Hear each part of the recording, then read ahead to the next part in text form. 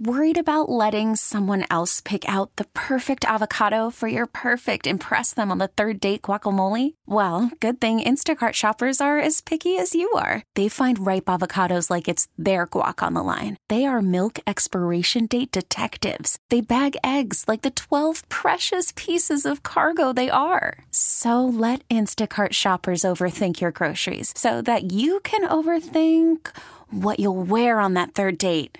Download the Instacart app to get free delivery on your first 3 orders while supplies last. Minimum $10 per order. Additional terms apply. Brian Robb, Boston Sports Journal 98.5, the Sports Hub there. Brian, how you doing? Good. How are you guys doing? I am saying Bucks by 9, book it tonight, and they close this thing out, and then all the Kyrie saga begins in your neck of the woods. So tell me how you see this thing ending tonight. Yeah, I mean, based on how this season's gone for the Celtics, that's probably the most likely result is the Bucks winning comfortably here. The fact of the matter, I'm very curious to see just how much fight this team comes out with after being demoralized pretty much in 3 straight fourth quarters now, and it's been a trademark of this team all year long to kind of when adversity strikes, they kind of crumble.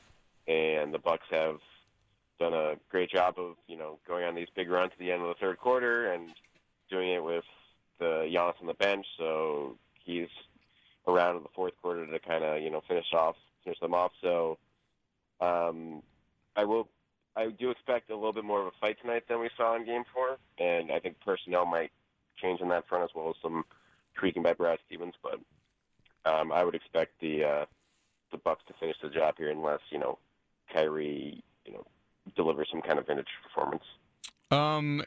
Kyrie has been the talk. I mean, and for as much as I understand that people are saying, well, he's missing his shots, he's not living up to what his standard was or what many people thought his standard should be. The Bucks have also been the number 1 defensive team in the league this year, and they have just basically been in his jock for three-quarter court.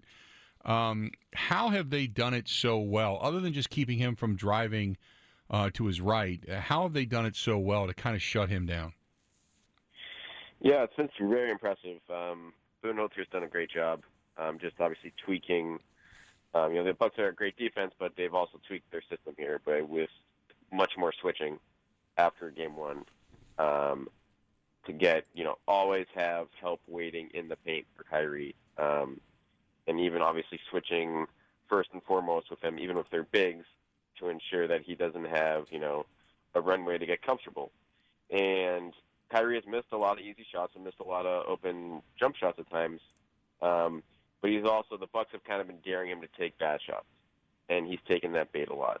And whether it's, in the paint, whether it's, at the 3-point line, like when they do a smart shift and are able to contest him early.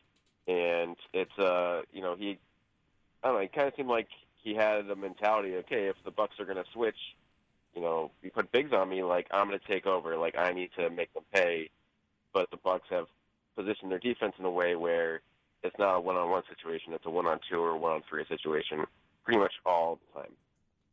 And Kyrie is making the right pass a lot, but he's not doing it as much as he needs to, especially given how much individually he's struggling with his own shot.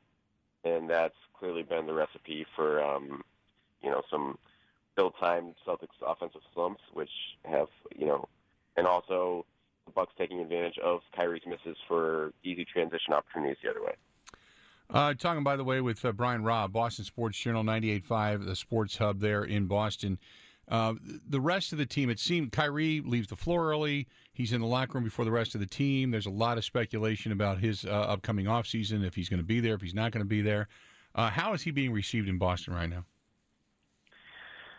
He's been firmly under the microscope here all year, obviously, and it's been for a guy who has talked up the postseason all year long and being the only thing that matters. He's been, not getting killed, but pretty close to it. Like, there's obviously a lot of things that went wrong for the Celtics in the last few games, but he's easily number 1 on the list.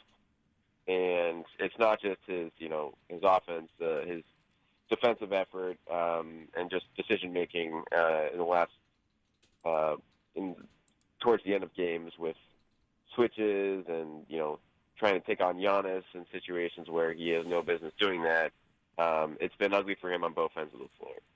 And the Celtics are clearly in a spot where they need him back, no matter what happens this series. They need him back for the long term if they want to, even consider themselves a contender moving forward.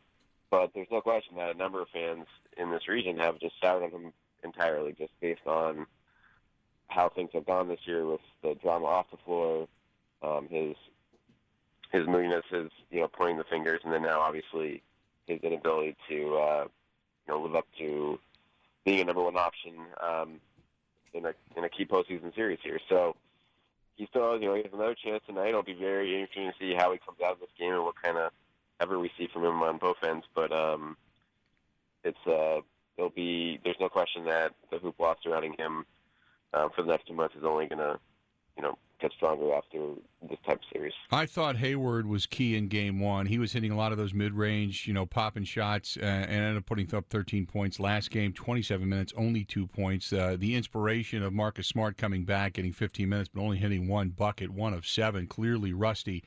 It just seemed to me like they were trying to force some things there that maybe didn't need to be forced. But Hayward he has not been the same since Game 1. They figured out a way to lock him down and really make the bench irrelevant for the Celtics.